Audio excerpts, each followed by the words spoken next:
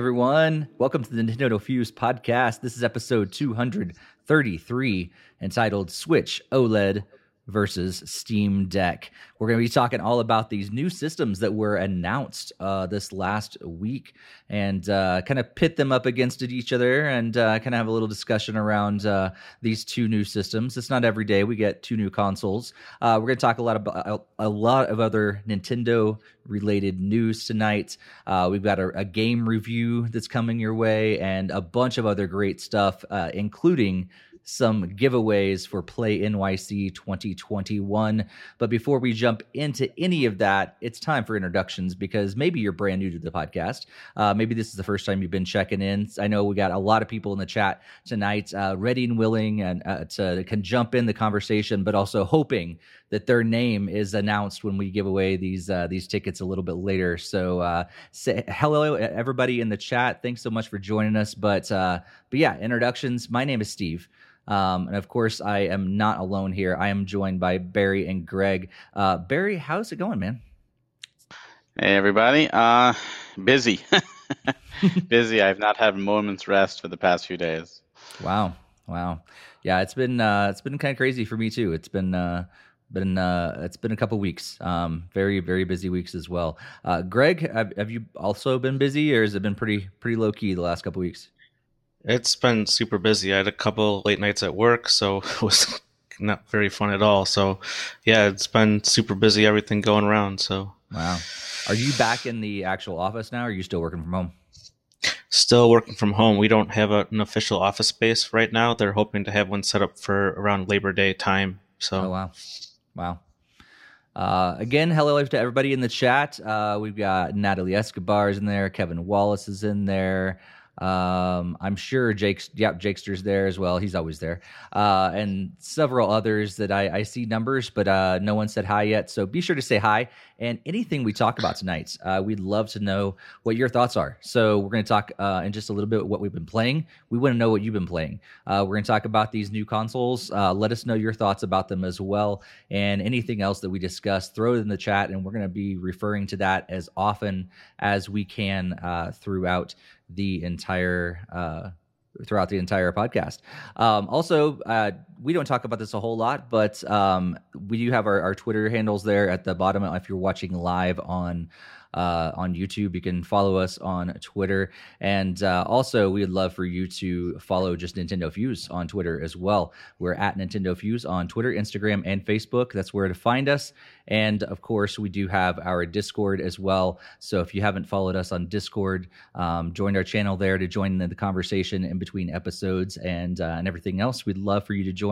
All those links are in the show notes, the podcast show notes, and also the YouTube description. We would love to have you join us on all of those different platforms, connect with us. We're also recording this on July 20th, 2021. Just for those of you that are kind of maybe jumping in later, you just found it randomly and you're like, when did they actually record this? We're recording on July 20th, 2021. We normally do record this podcast every other week. We had to take an extra week off since the last episode. A lot of cool stuff's happened in the last couple of weeks, the last 3 weeks, and we're going to get into that.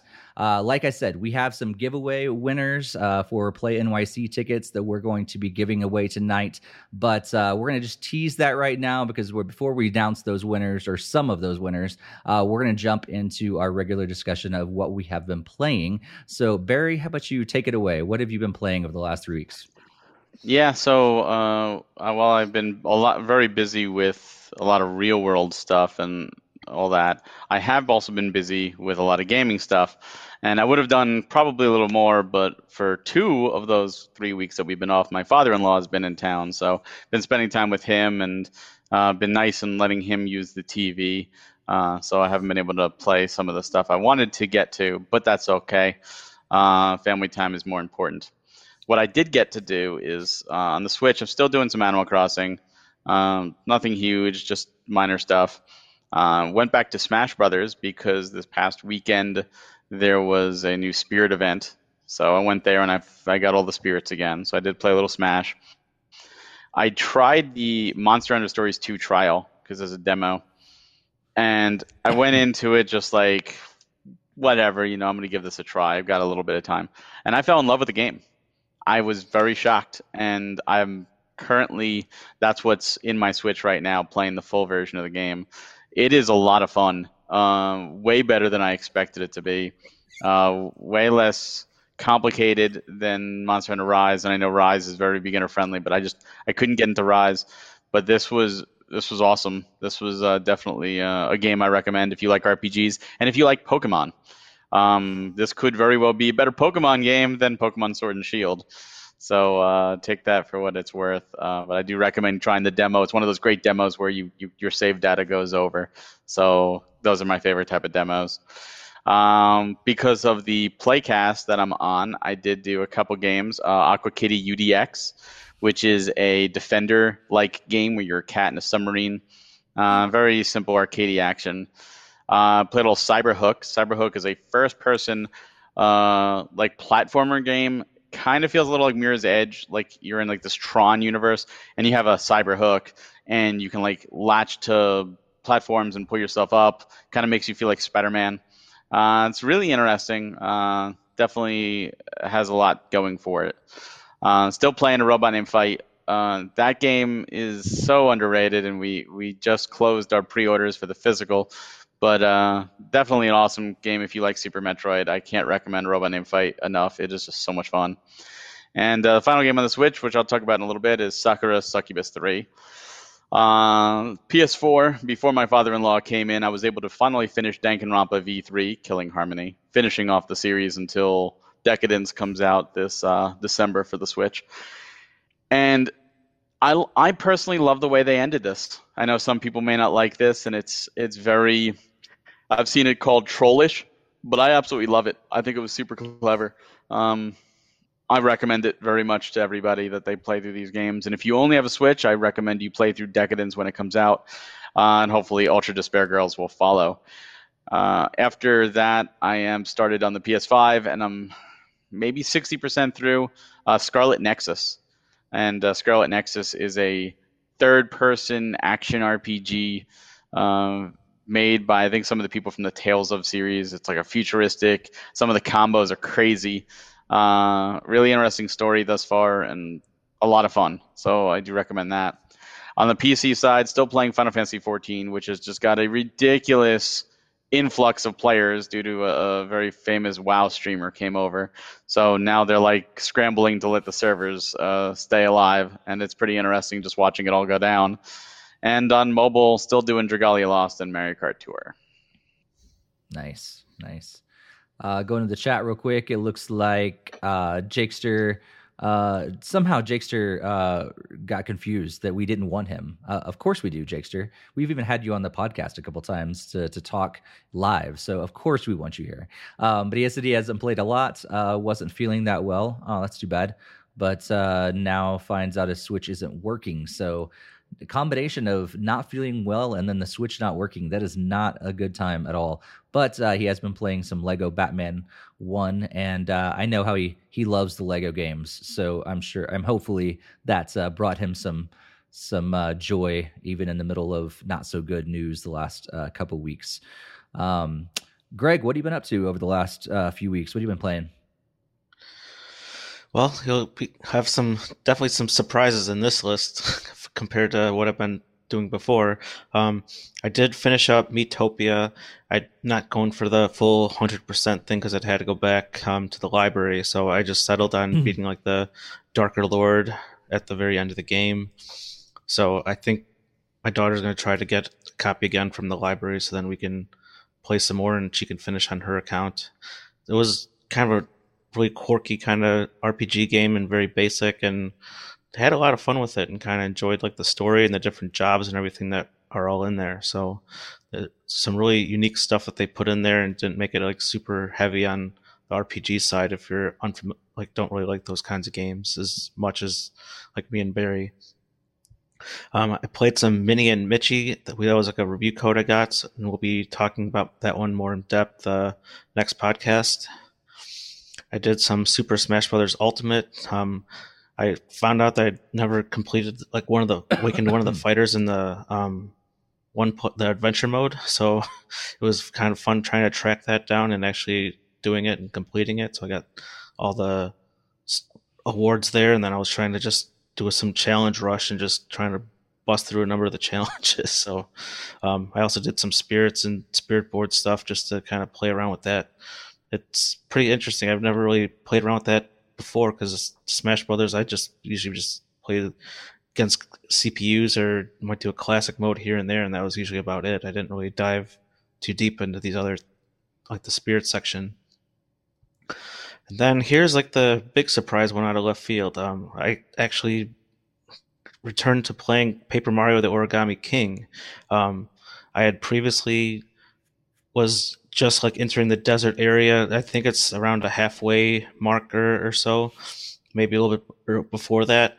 And then I actually powered through it and beat King Ali this morning. So I fully completed the story mode since the last podcast, and also had added that on there. So it was really nice to see, and that's now my third Paper Mario game that I've beaten. So the other two is Super Paper Mario and Sticker Star. So I definitely need to replay the two originals that are probably the best two in the series.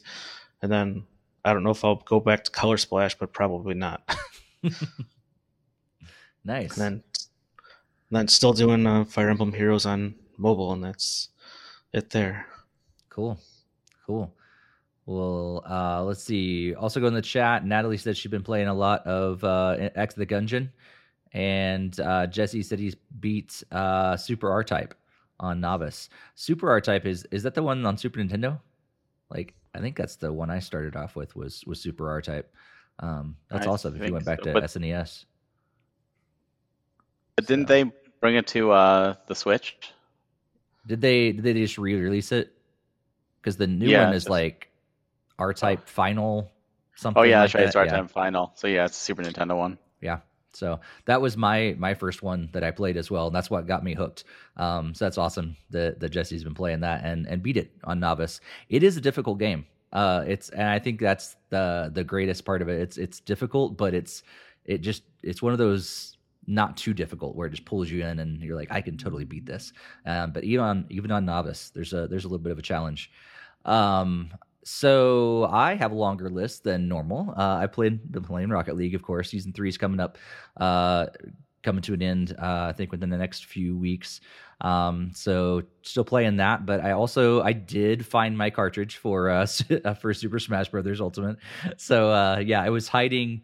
I think it was hiding in my Age of Calamity case. I think is where it was. So I don't know why I just swapped them or whatever, but I did find it and played it just a little bit enough to try out the new characters, and that was about it. So I didn't get into any of the other stuff that you guys did, but just wanted to at least boot it up and try out the new characters, and they're fun. There's a lot more some of them are a lot more complicated, and I realized that I hadn't actually played like the last 3 new characters, and so took a little bit of time to go through all those as well. I don't have a new favorite or anything like that, but I am gonna need to spend more time with those. And then I played a lot of Hyrule Warriors Age of Calamity. And so you guys that have been listening to the podcast for a while have heard me say, I need to get back to Age of Calamity. And I finally did. So the last couple of weeks, I just beat it last night, actually. So finished the game. I'm still far from like 100%. Of all the different stuff. I've got a lot of it, though. I don't know exactly how far I am in terms of collecting everything and unlocking everything and all that stuff, but I don't know if I really want to go back and do it all. I kind of want to, but at the same time, I'm like, there's a few characters that I just don't really like playing as, and I really don't want to go through their training levels. There's a few that are just a pain in the butt, but the majority of the game I really liked. See, that was one of those games that I went back and I did do 100% because there's hidden characters. There's more characters that you get for doing certain missions. So I found it a joy going and doing a lot of those to unlock those characters. And in the process, I collected enough materials to, do a lot of the other stuff. Yeah. I was not doing hardly any of the side missions at all in the beginning of the game. So I did like about 50% of the game and didn't even really touch the side missions very much. There's like But thousands then of side all missions. of a sudden, like I just started wanting to do them. And so I found myself putting off the main mission and then getting caught up in all the side missions. And then I was like, oh, right, the main game, get back to that. So I kind of had this roller coaster of like doing one and the other and then kind of going back and forth. So yeah, I think I'm probably maybe 65, 70% of it unlocked. And the rest of the stuff I don't think is going to be too difficult, but I haven't done it yet. I mainly want to do it just because I want to unlock what you get when you get 100%. I was like, oh yeah, that's a really cool. Although outfit. at that point, I'm done. Well, no, but there's DLC now. Yeah, that's if I want to spend money and get the DLC. But anyway, so I played that and played over on Xbox, I think it was, or PlayStation. I think it was Xbox. I got a free copy. I don't know if that was given to everybody or what, but Space Jam: A New Legacy, the game. So played through that. That was weird. It was like I thought it was going to be a basketball game. It's like a old school beat 'em up side scroller game. It's okay. Really? But it's nothing to write home about, but it's okay. Did you see the movie? No, not yet. Like I saw it today. Yeah, how was it? Go in with low expectations, and it's a fun turn off your brain movie. Okay. The best part about it, honestly, is to find all the references, because there's references to like every WB property throughout the movie. Yeah, and it's just fun seeing some random like I never thought I would ever see a movie with like the Iron Giant and King Kong and Adam West Batman. Yeah, like. Yeah, I told my wife or someone was asking me about it, and I was like, I feel like it's kind of like Wreck-It Ralph 2. Yeah, like they just kind of took this idea and then just went like to town with it, and just like how many references can we put in 1 2-hour movie of everything that we own or have the rights to? Yeah, it's a big WB commercial. Yeah. So yeah, eventually I'll watch it just because I have HBO now and I can just not spend money and just watch it. But yeah, I already have low expectations, so that'd be easy. And then let's see, what else did I play? I played What the Golf. So I know Greg played a lot of this when it first came out on Switch. You played it on Switch, is that right? Yes. Yeah. So I ended up getting Apple Arcade. I had like a 6-month free trial or something like that for Apple Arcade, and so I've actually been playing it on my iPad. But it's a fun game. I had no idea how much I would be pulled into that game. And in the beginning, I thought, like, I knew that it wasn't just regular mini golf, but I thought that I would be like having to get the best score and all this stuff. It is not about that at all. It's just about completing each level. And so I had to like figure that out, because I was wanting to like redo levels when I was like, I could have got that in one less, but it doesn't matter at all. So that was it's been kind of fun to play through that. I don't know if on the iPad if it has it, but you can there's actually like crowns and stuff you can get on each level, and there's like a secondary and a third challenge. So yeah. Sometimes it could be like, oh, get there in like 5 strokes or less, or do it without touching like the cars or something, or the cats or something like that. Yeah, I like that, the challenges, better than just trying to go for the lowest score or whatever, like a regular mini golf, because that makes a lot of sense, and it also takes the pressure off. As I'm playing through it, it definitely is more of a casual kind of almost a puzzle game rather than mini golf. It's like a physics kind of puzzle game than traditional mini golf, and some of them just totally catch you off guard. And you're like, oh, I'm supposed to hit the ball, and then all of a sudden something else goes flying whenever you hit it that you're not ready for. And yeah, it's just funny and fun, and yeah, I'm enjoying it a lot more than I expected to. Yeah, and I definitely know there's one really funny level where you're actually like the little hole and you have to like get it to the golfer or whatever, and that's really fun. Nice. Did you play with a controller on Switch? Yeah. Okay. Because I just did normal Joy-Cons and it was just normal button controls. Because I had my Xbox controller connected to my iPad in the beginning, and I realized I prefer just a touchscreen. So I'm guessing you could play it on the Switch touchscreen as well. But I feel like I had better control just using the touchscreen. Yeah, I imagine so, especially for like the Switch Lite users. Yeah. But yeah, that's what I'm playing. So yeah, a longer list than usual. Let's see. Do we miss any other chatting going on in there? I don't think so. I think everybody's just kind of just normal chatting. Talking about Jakesters. Oh, his Switch. The Switch. Yeah. Oh, he just got it back on. That's great. He's thanking us for fixing his Switch. I wish we did something to it, but I don't really know if we have that kind of power, Jakester. But if we do, we need to be using this for good. And Jared just jumped in there and said he's been playing a lot of Skyward Sword. Yeah, none of us picked up Skyward Sword HD. I guess I mean Barry, of course, picked it up because he's got everything. But yeah, he goes for the 100% physical. That's right. My birthday is like pretty much exactly a month away, and so I just put it on there to see if maybe I'll put it on like a wish list to see like either my parents or my wife will purchase it for me. So I didn't have to have it right on release day. Nice. Well, before we jump into announcing a good round of winners, we have a review, and this is kind of a follow-up review from a couple other games that Barry has reviewed on previous podcasts and on our YouTube channel, and people seem to like them. And so the developers, publishers keep giving Barry codes to go over that. So just a heads up as well, if we do, we're not going to like cross any lines or anything like that, but just a heads up before we jump into this review. It is an M-rated game, so if you are under the age or whatever, just kind of know this ahead of time. If parents are listening in, I don't know, but just a heads up that this is an M-rated game. But Barry, I'll throw it over to you, and you kind of tell us about this next game in the series that you've been kind of going through the whole series recently. Yeah, so the developers were kind enough to send me Sakura Succubus 3, which I believe there's 4 of them. So I'm so invested. I hope I get the 4th one to finish the series.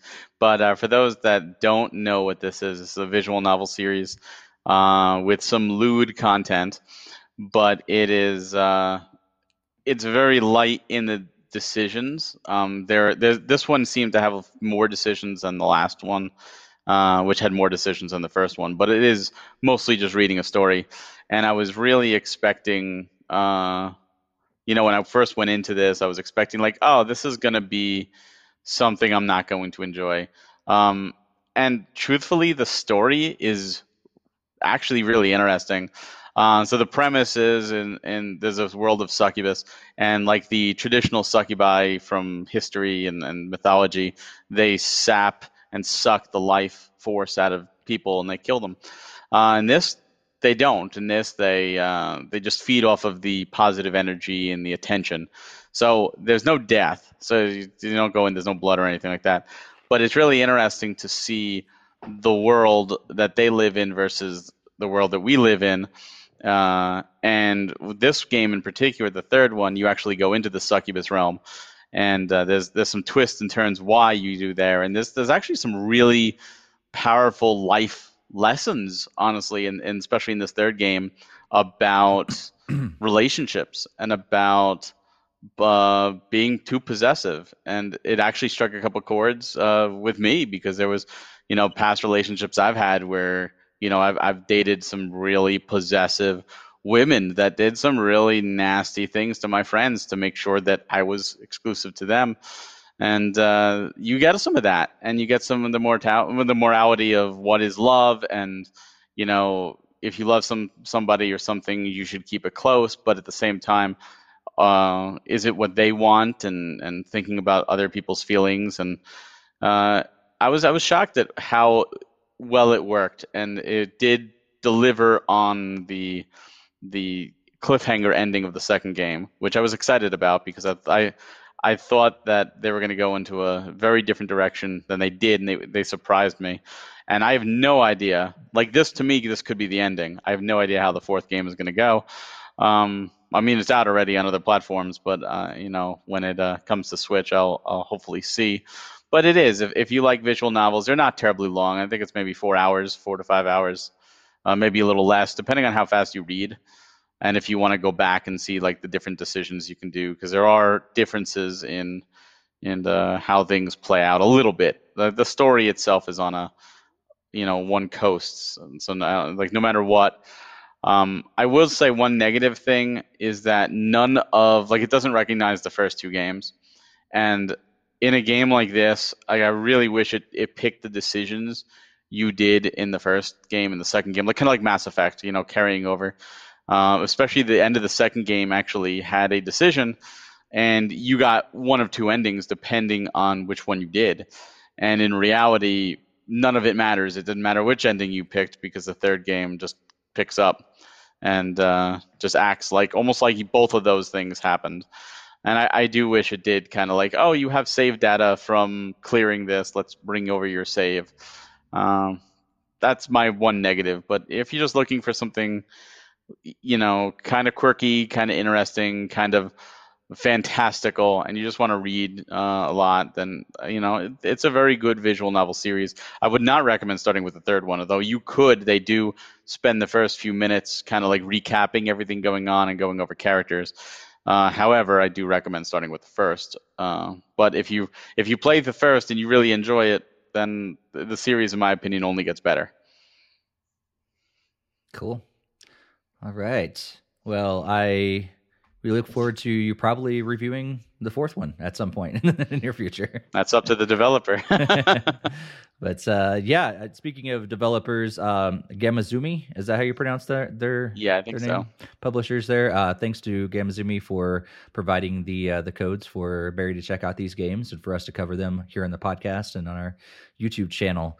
All right, before we get into the news, it's time to give away some Play NYC tickets. So big, huge shout out to all the people there at Playcrafting, especially Dan Butchko, has begun to be a huge friend of the channel, of the website. It's been so cool to see, especially Barry. I know you guys have really struck up a friendship over the last several years.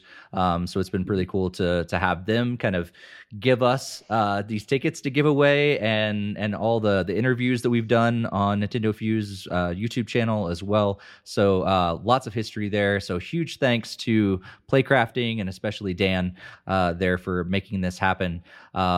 Barry, I know we have a code that people can use as well, but we also have some free tickets to give away. So how about you take it away and explain that, and let's give away some tickets.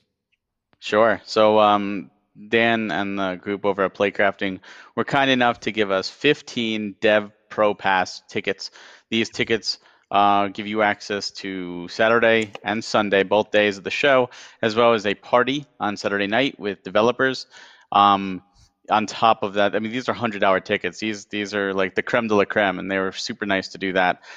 So the way it's going to work is I'm going to do 8 now, and we'll do the other 7 later because we have 15. And what you do is, if you hear this, send a message to us. And if not, we'll send a message probably tomorrow through our Twitter to you to let you know. The way it works is that they provided us a code. You will have to go to the website to purchase the tickets, use that code, and it will be free. So that is the way that it works with this.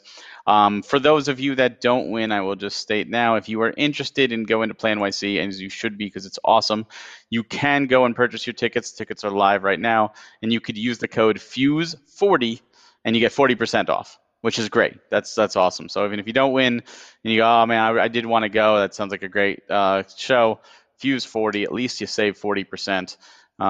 Just another nice thing that Playcrafting did for us. They're awesome over there. So without further ado, I'm gonna read off.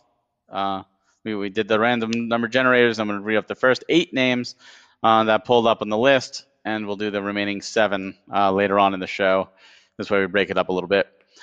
So the following people win. Now, also I do have to preface, if I butcher your name,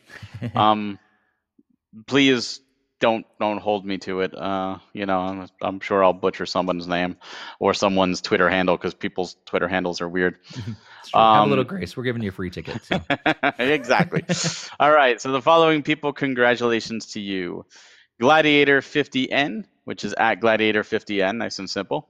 Die a Lot, which is at Scott D4571. Mars Barrow at Mars Barrow. Nelson at Nelson03393870. Almost sounds like a phone number. Schlib on Switch at Schlib on Switch. Natalie Escobar at Natalie_Jerry. And Hannah at Hannah Honstad. Was that 8? 1, 2, 3, 4, 5, 6, 7. No, one more. Jeff at Jeff73830459. Another long number 1. Congratulations to you guys. You are our first 8 winners. Awesome. Congratulations.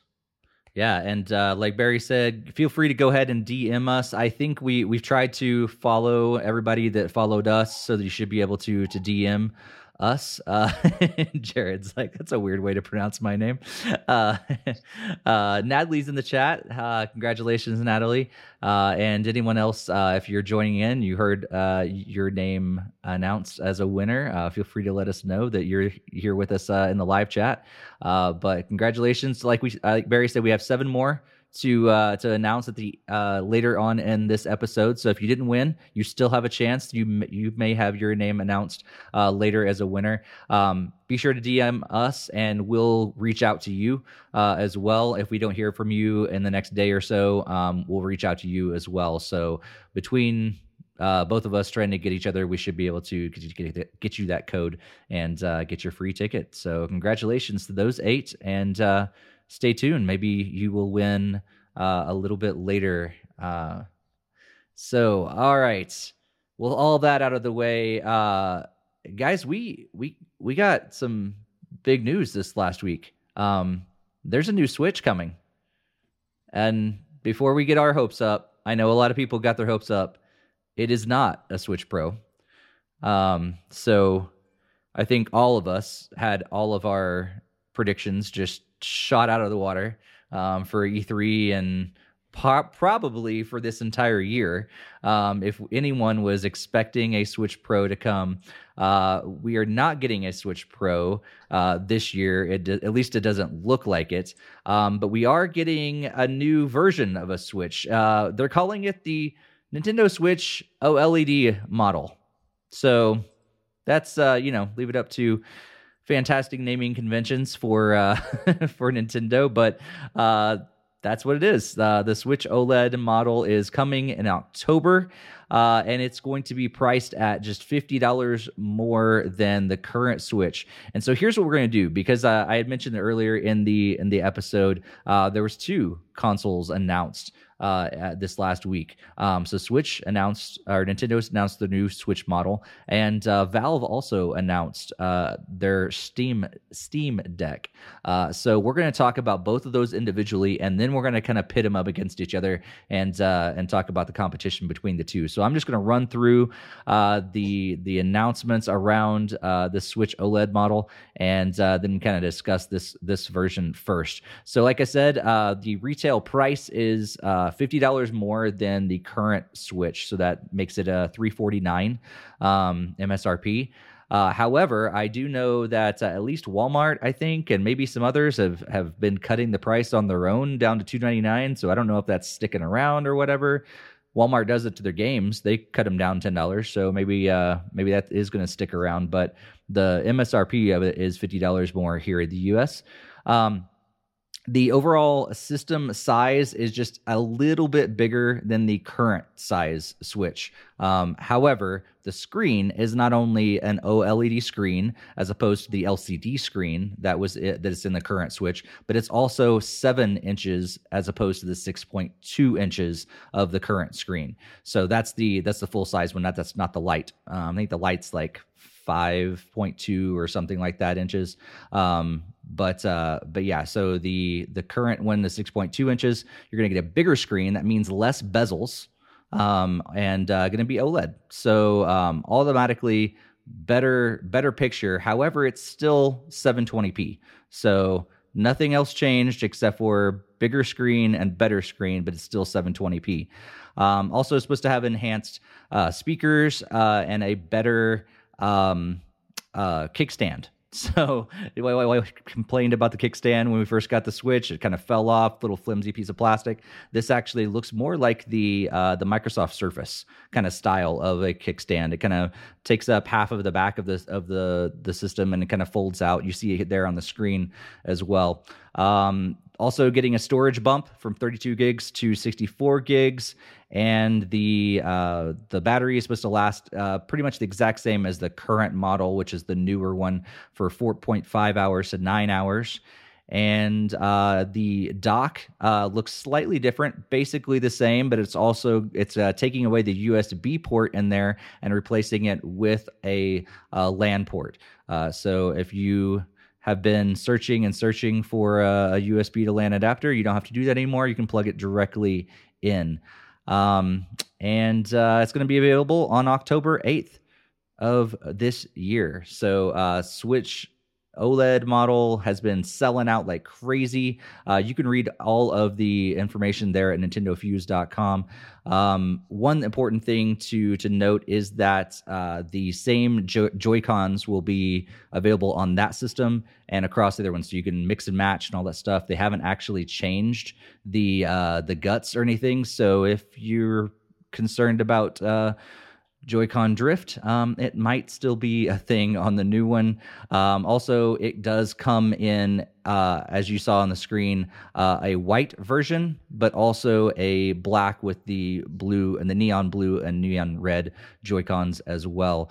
I got my eyes on that white one. It looks pretty clean. If I do get one, that's the one I'm going for. So Switch OLED model coming in October. Barry, what do you think about this system? My biggest complaint about this system is, if you think about the Switch when it came out, the Switch catered to both handheld and docked gamers. It was for both. And the next time the Switch was revised was the red box Switch with the bigger battery life, which catered towards the handheld gamers and not the docked. And then the Switch Lite came out, which was catered obviously to handheld gamers. So now with Switch OLED, again, it's catered to handheld gamers. The only thing that docked gamers got is a built-in LAN, which you could have bought the adapter and done that, already. I feel kind of slighted. Like, this is 3 revisions in a row where you focus on the handheld features and ignore the docked features, and I think that's a mistake. I think if you're going to have a hybrid system, you need to focus on both. I'm not saying don't focus on the handheld, absolutely focus on the handheld, but focus on the docked as well, because there's a good percentage of players that play only docked, and there's also a good percentage of players that do both. And why not? That's one of your defining features of the Switch. Utilize it. And I think if this did have 4K output, even if that's all it did, even if it just did have 4K output, I think that would have been a big, lifeline to the docked players. Thank you to the docked players. So that to me is the biggest negative. That being said, I currently have one pre-ordered. My wife thinks I'm crazy because I don't play docked. I play docked all the time. I rarely play portably. Those times when your father-in-law is in town. Well, I did. I played a lot of Monster Hunter Series 2, handheld. And, life changes and, maybe something will change and I'll play more docked. I don't know. But I haven't decided whether or not I'm going to keep it or not. But I wanted to get a pre-order in just in case. I've got time to decide and see what it looks like and everything. Nice. Greg, what do you think about this one? Yeah, I definitely agree with Barry. I think it's been kind of a disappointing upgrade. I think people were expecting like a little bit of a bump in specs and stuff. We've been hearing about the Switch Pro rumors for like the last year or so that we would comment on numerous previous podcasts, and it just doesn't really do a whole lot. It just has like a slightly better screen and an awesome kickstand. That's like, does that mean you should upgrade your model? I mean, most people, I would think, no. And even Nintendo's even said, like, oh, you don't have to buy the side grade model. It's more of an option if you don't have a Switch, that you're like, oh, I'm probably playing it a lot handheld, so I'll get the OLED model for an extra $50. So it, from that standpoint, it makes sense, but I don't think a lot of people are going to be dropping down to upgrade immediately, and you shouldn't feel compelled to upgrade when there's not a difference really in this, like the specs and stuff on the TV output at least. And so I totally agree with you guys as well. I think it's a weird upgrade. It's this halfway thing that seems odd. I like the look of it. I like the white and the dark, like gray. I think that's a cool look. They could have done that without any sort of upgrade at all. They could have just released some white Joy-Cons. Done. They could have released a new dock. They took it off the market. Like, maybe they were working on this new dock. They could release a new dock, easily buy a replacement dock. Done. The OLED screen's cool, and it'd be cool if I had it from the very beginning. But like you said, especially during COVID, I mean, people are on the go more now. But from this last 18 months, like, more and more people are playing their Switch attached to a TV. And in docked, it's the exact same situation. They didn't really do anything else to enhance this system except for bring in the LAN port. So essentially what they did was they took away or they added two things that will, in a sense, replace two accessories that they sold before. They sold an adapter for the USB to go to LAN that now you don't have to have anymore. And they sold that extra charging dock. I don't know if you guys remember it or not, but it had a better kickstand in it as well. So now you don't have to have that. Other than that, I mean, it'd be nice. Also, I prefer if they move the charging port. I guess if you want to charge it at the same time with that dock, then you still need that adapter. But if you just wanted a better kickstand, now it's built into the system. So yeah, I've heard a lot of people talk about, like, Nintendo just doesn't understand how people video game anymore. And because they still keep wanting, like, oh yeah, you're going to throw it in the middle of the park or a party or whatever, and you're going to prop it up with the kickstand, and everybody's going to gather around and play Mario Party or Smash Brothers or whatever. And like, most people don't do that sort of thing. So now, granted, they could have easily been like, I don't know, they're trying to set the expectation that this is how we want you to game. But we've had this for what, the Switch is like, what, 4.5 years old now? Like, people are not gaming like that. And we'd rather either play personally, which OLED screen's cool for that, or we're going to throw it in dock and we're going to play it on a big screen, and we want them to have 4K output. Yeah. You know what would be cool with this? And it would really be a game changer. And it's nothing terribly new. I mean, the technology's been there, and other things have done it. Other systems have done it. But since they have this nice new kickstand now, so you can play tabletop, what if on the back of the system they put a projector? So now if you do have a Switch at a party or something, like, oh, you want to play some Mario Kart or whatever, instead of playing on that tiny screen, you go, oh, you have a wall, boom, let me project it onto the wall, and now you're just sitting there playing. You don't need a TV. That would be a really cool idea. I would. Or even build it into the dock.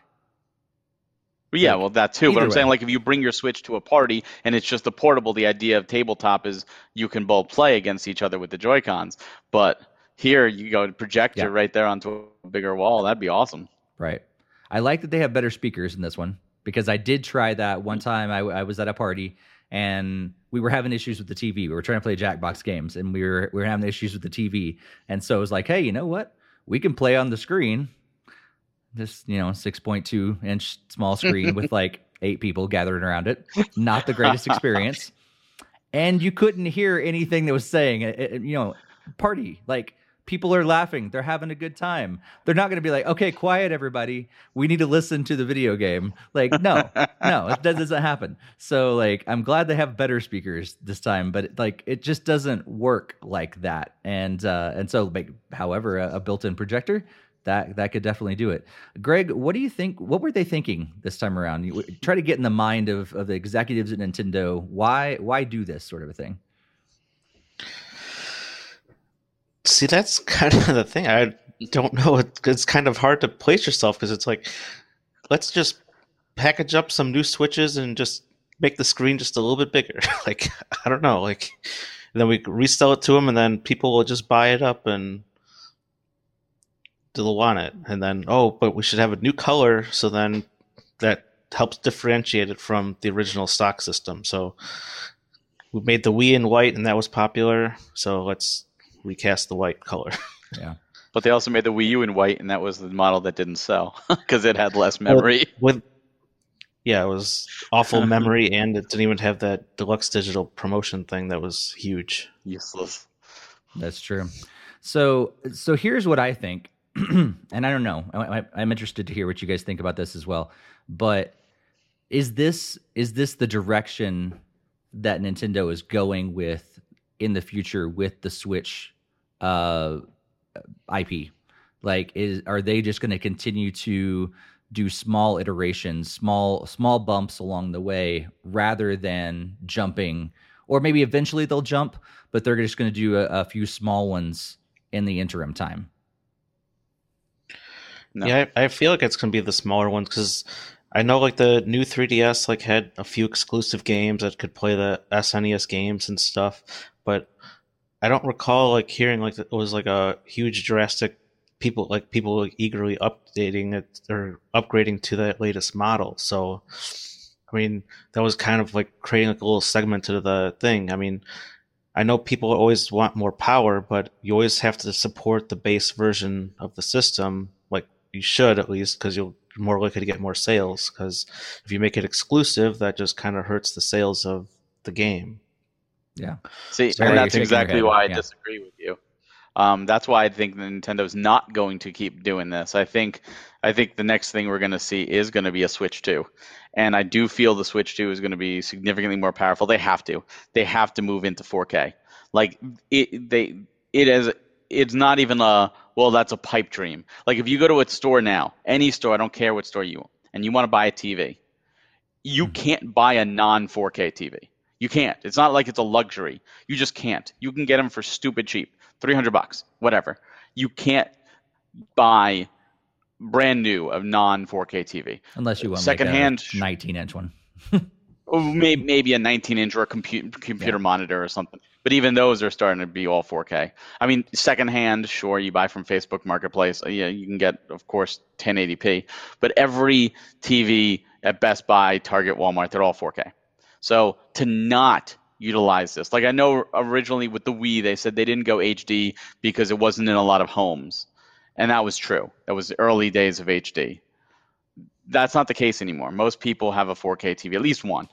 And you can still play on a 1080p. It just won't be as pretty big deal. Just have that output. So I can't see them not doing that.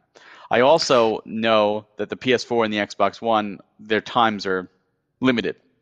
Maybe another year left, and we're going to see those games dry up. And then everything's going to be PS5 Series X.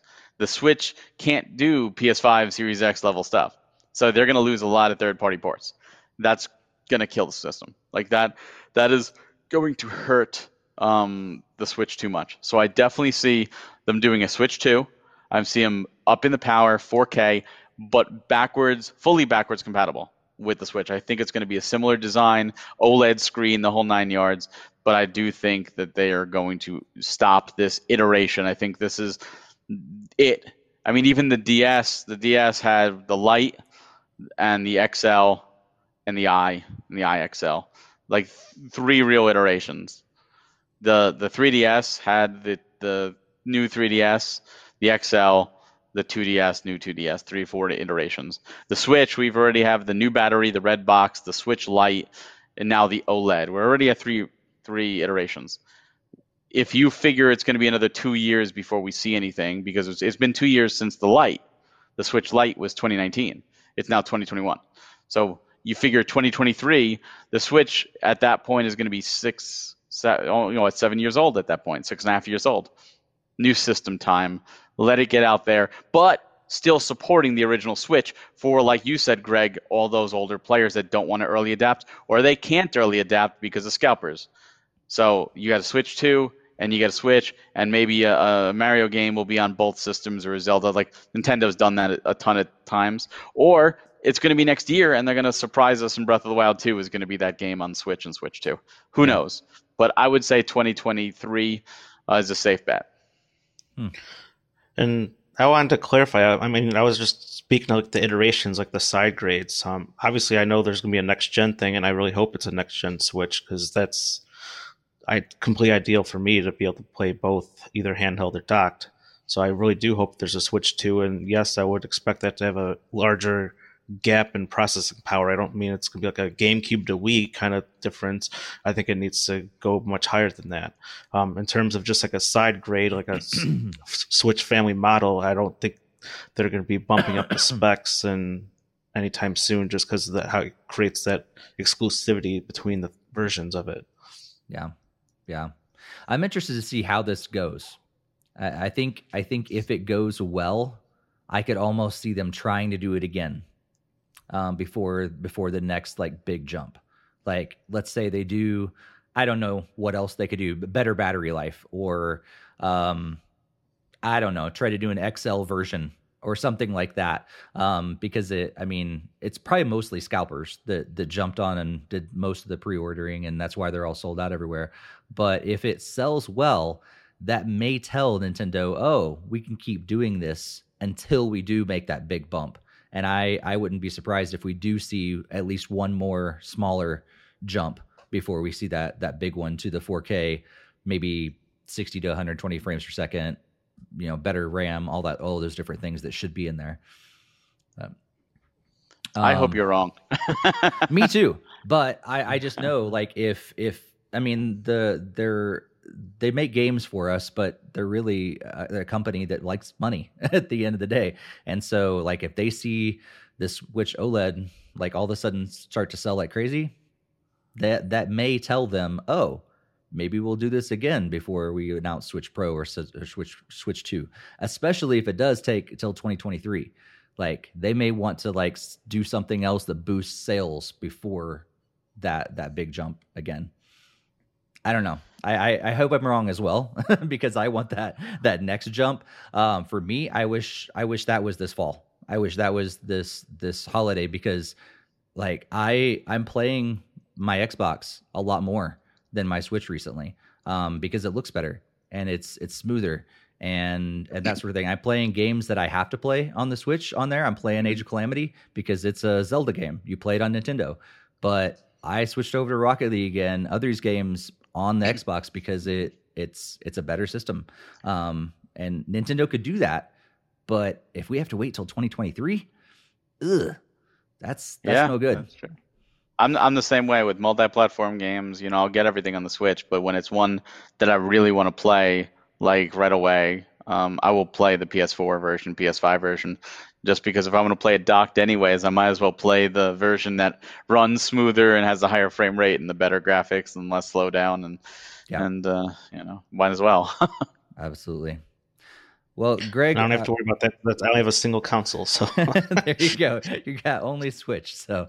But unless we know I want to downgrade my one. graphics, and unless I downgrade my graphics like a Wii U or 3DS or something, that's on me. Right. Well, we're gonna jump back into talk about the Switch OLED in just a little bit, but there was another system that was announced over this last week. Barry, tell us what Valve has up their sleeve for they've toyed around with some different things over the years, but this is, I believe, their first handheld, right? What's going on with Steam? So before we had the Steam boxes and the Steam machines and all that, the home consoles, that fizzled out. But that was usually made by other developers, other companies. This is Valve, I think, doing it internally, and they're doing handheld. This looks like a Game Gear souped up. The thing is that it is a PC. It has like a Steam OS on it. You could wipe that. You can put Windows on this, which means for a lot of people, you could put emulation on this. And that's where I think a lot of people are looking at this like, oh, I could do all, NES, SNES, all these emulations. The reason why people have hacked Vitas and PSPs and stuff like that, this seems to be what the big draw. but it does play your entire Steam library, and of course Epic Game Store. And I don't know about Xbox Game Pass, but that could be a big thing too. So there's a lot of potential in terms of library. The negative is this library isn't exclusive. It is a library that's on a billion other machines. So there's nothing that says you have to buy the Steam Deck to play. It's more just for the portability. The Steam Deck has 3 models with 3 different prices. It's $399, which is the cheapest for the 64 gigabyte version. So that's $50 more expensive than the Switch OLED. $529 for the 256 and $649 for the 512. I do want to say that those are also solid state drives, which is really cool, meaning fast loading. However, as you know, with a lot of games nowadays, more and more they take up a lot of space. So 512 gigabytes, you could probably do like 3 or 4 games, and it'll be full with that. Right. The specs on it are pretty, good. They're pretty powerful. They're definitely more powerful than the Switch, and that's something interesting. They're really gunning for that Switch Pro. It's almost like, oh, Nintendo, you didn't deliver. Hold my beer. I'm going to do it. It does also have a dock that you could purchase and put it on and connect it to a monitor and, a keyboard and a mouse and all that stuff and turn it into a PC. So that's really interesting too. It's, if you think about it's like a laptop, but in your hands. And it'll be really interesting to see what's done with this. Yeah.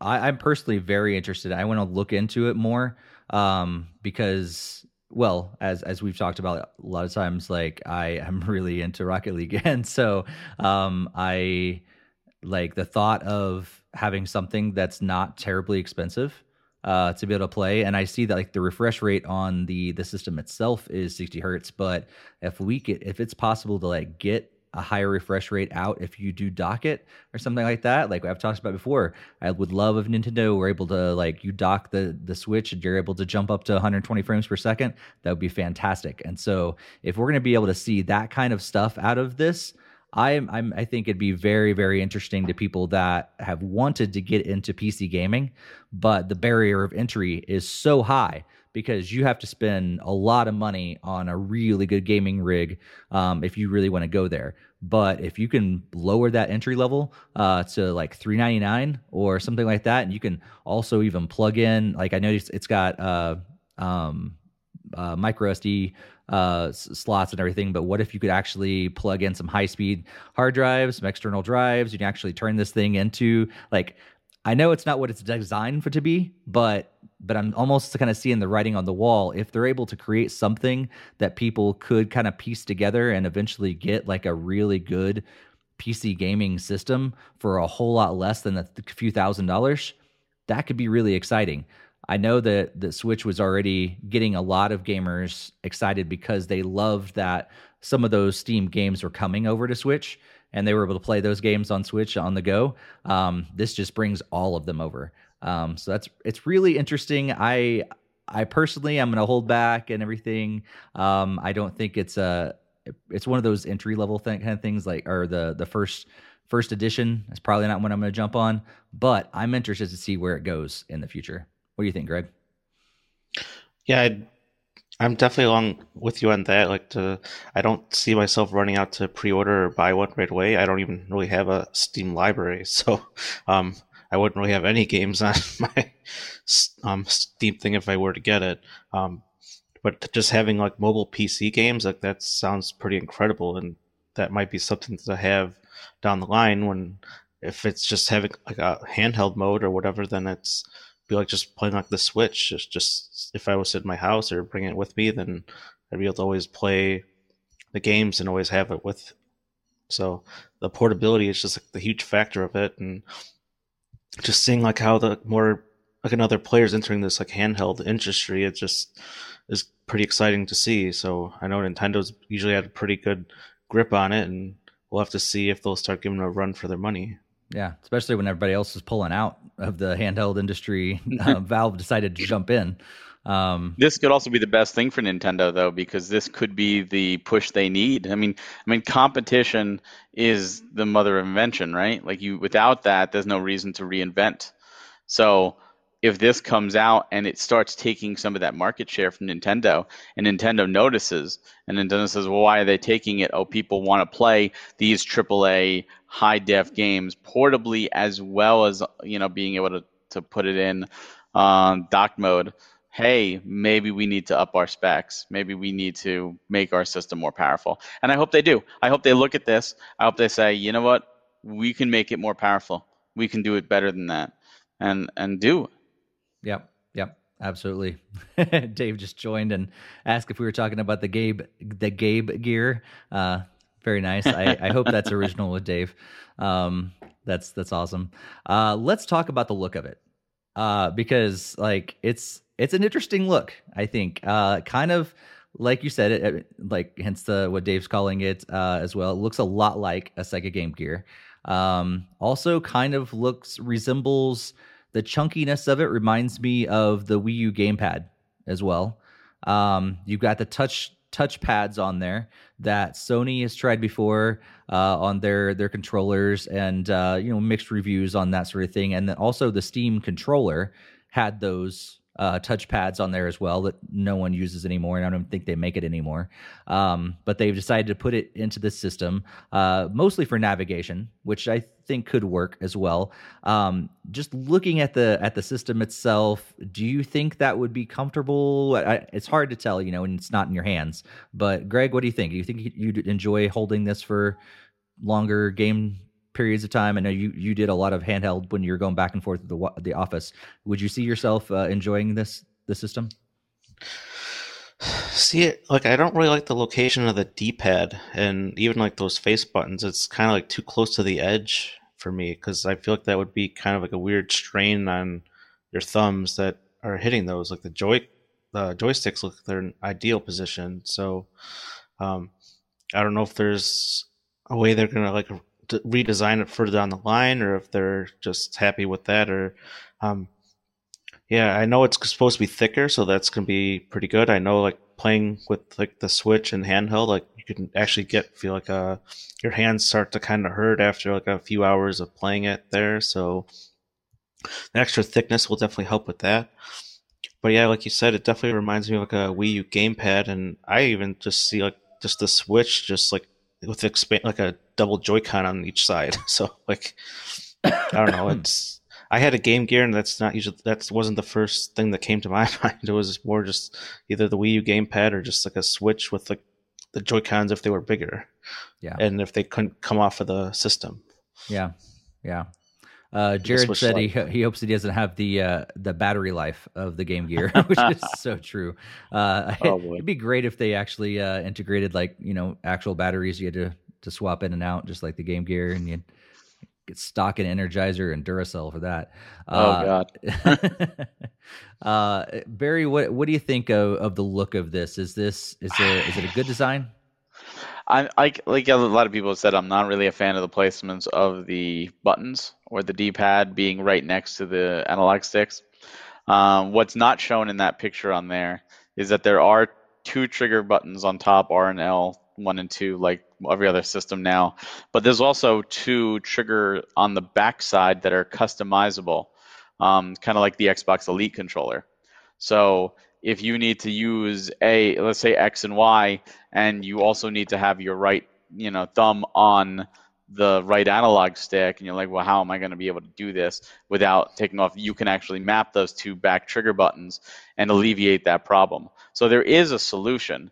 It's just, is that one, that you're comfortable with, or that, especially if you haven't played with like an Elite controller, you may not be used to having those back triggers. I know like the Split Pad Pro from Hori, like the Demon X Machina one, there's a Pac-Man one like on the Switch. They have one back trigger that's programmable, and I was messing around with that, and it was pretty good. Like there were times where I was like, oh, this is kind of comfortable. Oh yeah, now you have the backside with that thing, so you can see. Those triggers could be the difference, but those aren't additional buttons. Those are programmable to whatever buttons you need. So I don't know. I think it could be comfortable. This isn't the finalized design. I'm fairly certain people have picked it up and played. In fact, I think IGN had a hands-on time with it, so they played it, and they seem to enjoy it. So I think it might be one of those that looks weird, but once you get it in your hands, it kind of makes sense. Yeah, yeah. So before we start pitting these guys against each other, these two systems, Barry, will you be picking up the Steam Deck? As a physical collector and gamer, not having physical media is a big turnoff. I don't have any pre-ordered. The only reason I can see myself, at least at this moment, picking this up is if I can run Final Fantasy 14 and run it well, and could be like, all right, I could like lay in bed and maybe run a dungeon or farm for like a relic weapon or do some crafting or gathering. In which case, yes, that would be an incentive. But and if I did it, I would pick the biggest one, because if you're going to go in, you might as well, because it's a computer. You buy for the longevity. You don't buy if you can do it. So would I justify that just to play some Final Fantasy 14 in bed? I don't know. I guess it really depends on how the future and what the future holds. But as of now, no. Yeah. Greg, what about you? Most likely will be a pass, at least for the time being, but obviously that can change over time, and I might start eventually checking out some Steam games at some point, and because I know not all those end up on Switch, so it could be something to look down the line. And as you said, like the emulation aspect of it would be kind of appealing, just if I were to get a hold of like NES ROMs or something like that. But I know Nintendo's actively taking those down, so like that might not be the best path forward. It's true. I saw someone said that, I can't remember where I read it, but that the as of now, I mean, who knows what Nintendo is going to do to take down stuff, but the Steam Deck would be able to play more classic Nintendo games than the Switch can. Maybe not That's legally, true. but Not legally, it can.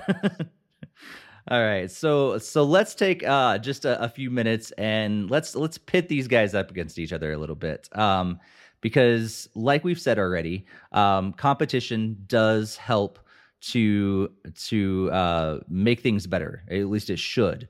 All of a sudden, a new system coming in there should say, "Hey, Nintendo, pay attention.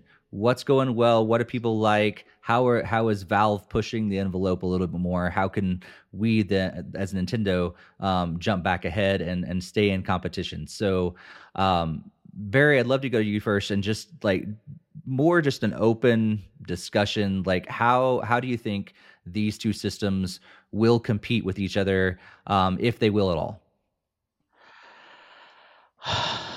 Now, whether they do at all really depends on Nintendo. And what I mean by that is Nintendo marches to the beat of their own drum. They've already stated that they don't view Microsoft and Sony as competition, which, okay, they're your competition. Reggie has also come out, even though he's no longer with the company, but has stated like, everything is our competition. Newspapers, movies, TV, they're our competition because they're competing for your time. And that's the truth, is everything is competition for your time. And Nintendo, in my opinion, needs to take a very close look at this, because they need to see how it performs and how it does, and see what works, what people say this is fantastic about the system, and mimic that, and then improve upon it, and find out what doesn't work, even if it's a great idea, and figure out a way to do it, while at the same time keep thinking outside the box like they always do, and giving us features that we don't know we even want. I didn't even know they could exist. So it's impossible to know exactly how this will affect it. But my hope is that Nintendo looks at this and says, we need to up our game. We need the Switch 2. We need to get the Switch 2 now, but not rush it. Make it like when the Switch was first coming out, there was the Tegra. I think the Switch is Tegra X1 chip or something like that in it. There was the X2 was coming out too, and they went with the X1. And I said to myself when it first came out, why didn't they do the X2's out? Go for the more powerful one. It's right there. Nintendo likes to make money on their consoles. They don't need the power to sell systems. However, that was 2017. At this point, there's something way more powerful for probably the same price as the Switch was in 2017. Like whatever the Tegra X1 was, cost them in 2017, 2016 during manufacturing, they could probably get something 5 times or 10 times as powerful at this point in 2021. In fact, they just released one last year. I can't remember what the model number is, but it's definitely it's capable of doing 4K output, and I think it's also capable of 120 frames per second. Well, there you go. And what I would do is, if you want to do a custom chip, they should talk to Tegra and say, hey, we want a custom chip that's more powerful than what you currently have. Here's what we want to do. We want you to do a custom. It will be in every Nintendo Switch 2 that's sold. You will make a cut and sell it to them that way. You will make a cut of every system. You allow us to use your chip or whatever. We'll pay you a cheaper price, and you'll also get a cut of every system sold. That could work. That could work in their favor. Because I think if you take the Switch's install base, which is over 80 million at this point, you say, hey, you can now play your games on a brand new Switch that's 4K, 120 frames per second, docked, portable, OLED screen, the whole 9 yards. Brand new games, plus it plays the entire library of Switch games that already exist. That's a selling point. That's what helped the 3DS survive was DS games. That's what helped the DS survive was GBA games. The GBA had the Game Boy again, the Game Boy Color had the Game Boy. They've always done it, and it's always been successful. Wii U being the exception, which was backwards compatible with Wii, but that was due to marketing. That wasn't due to the system. They market this right. They come out with a powerful system, following and taking what works for the Steam Deck and eliminating what doesn't work. And I think the Steam Deck could honestly make the Switch 2 a better system than what we would have normally gotten had the Steam Deck not existed. But we'll never know. That's true. Yeah, because you don't have Sony pushing them anymore. Nope. There's been rumors about Microsoft jumping into that world, but they haven't yet. So really, like Apple is basically their only real competition in the handheld gaming market up until now. So that's really, really interesting. The only problem I have is the Steam Deck makes me think of Stream Deck from Elgato so much, and Elgato just announced a new Stream Deck, so it's like Steam Deck, Stream Deck. I get them confused. Two completely different things, but it's gonna take a bit to sort them out.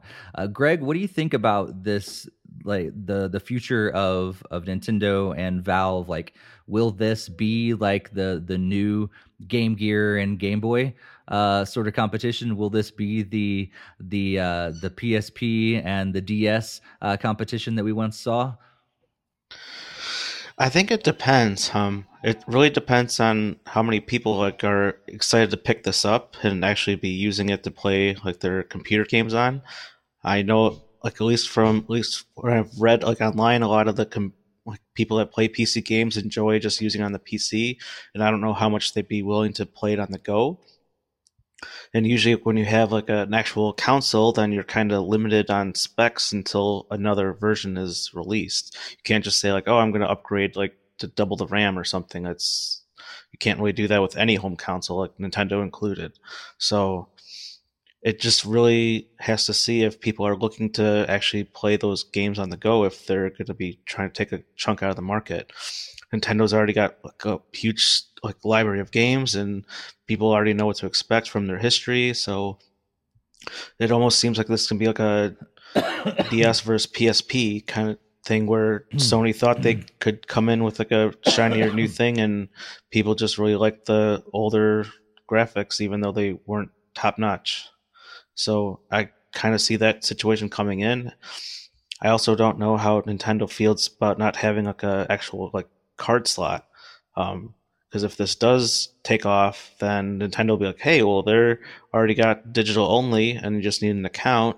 Why are we making physical media anymore? Why don't we join the clubs kind of thing? So that's another thing that can be very scary for, at least definitely to Barry, I know. So he loves his physical games. If the Steam Deck does well, Nintendo might instead of making their system better, they may go, oh, well, we need to eliminate that card slot as well. Now, Nintendo's not one for like falling in line with that sort of thing before. They stuck with cartridges when everybody else went to discs. They did all these different things. So I don't think that will happen, but you do bring up an interesting point there. You also have to remember, though, with physical media is there's one aspect that a lot of people don't focus on, and that is they have retail partnership deals.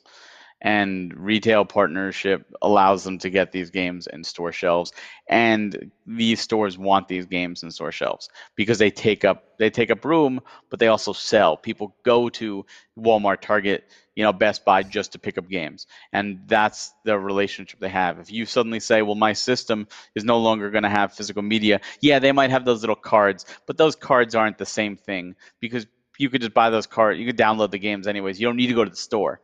They want people in the store because, hey, you go to Target and you're going to buy the new Switch game. Oh, but you may also need milk, or you may also need a new blanket, or you may find some new clothes or whatever. You can buy other things. That's the whole point of these big box retail stores. Even Best Buy. Oh, well, maybe I'll buy something else, while I'm here.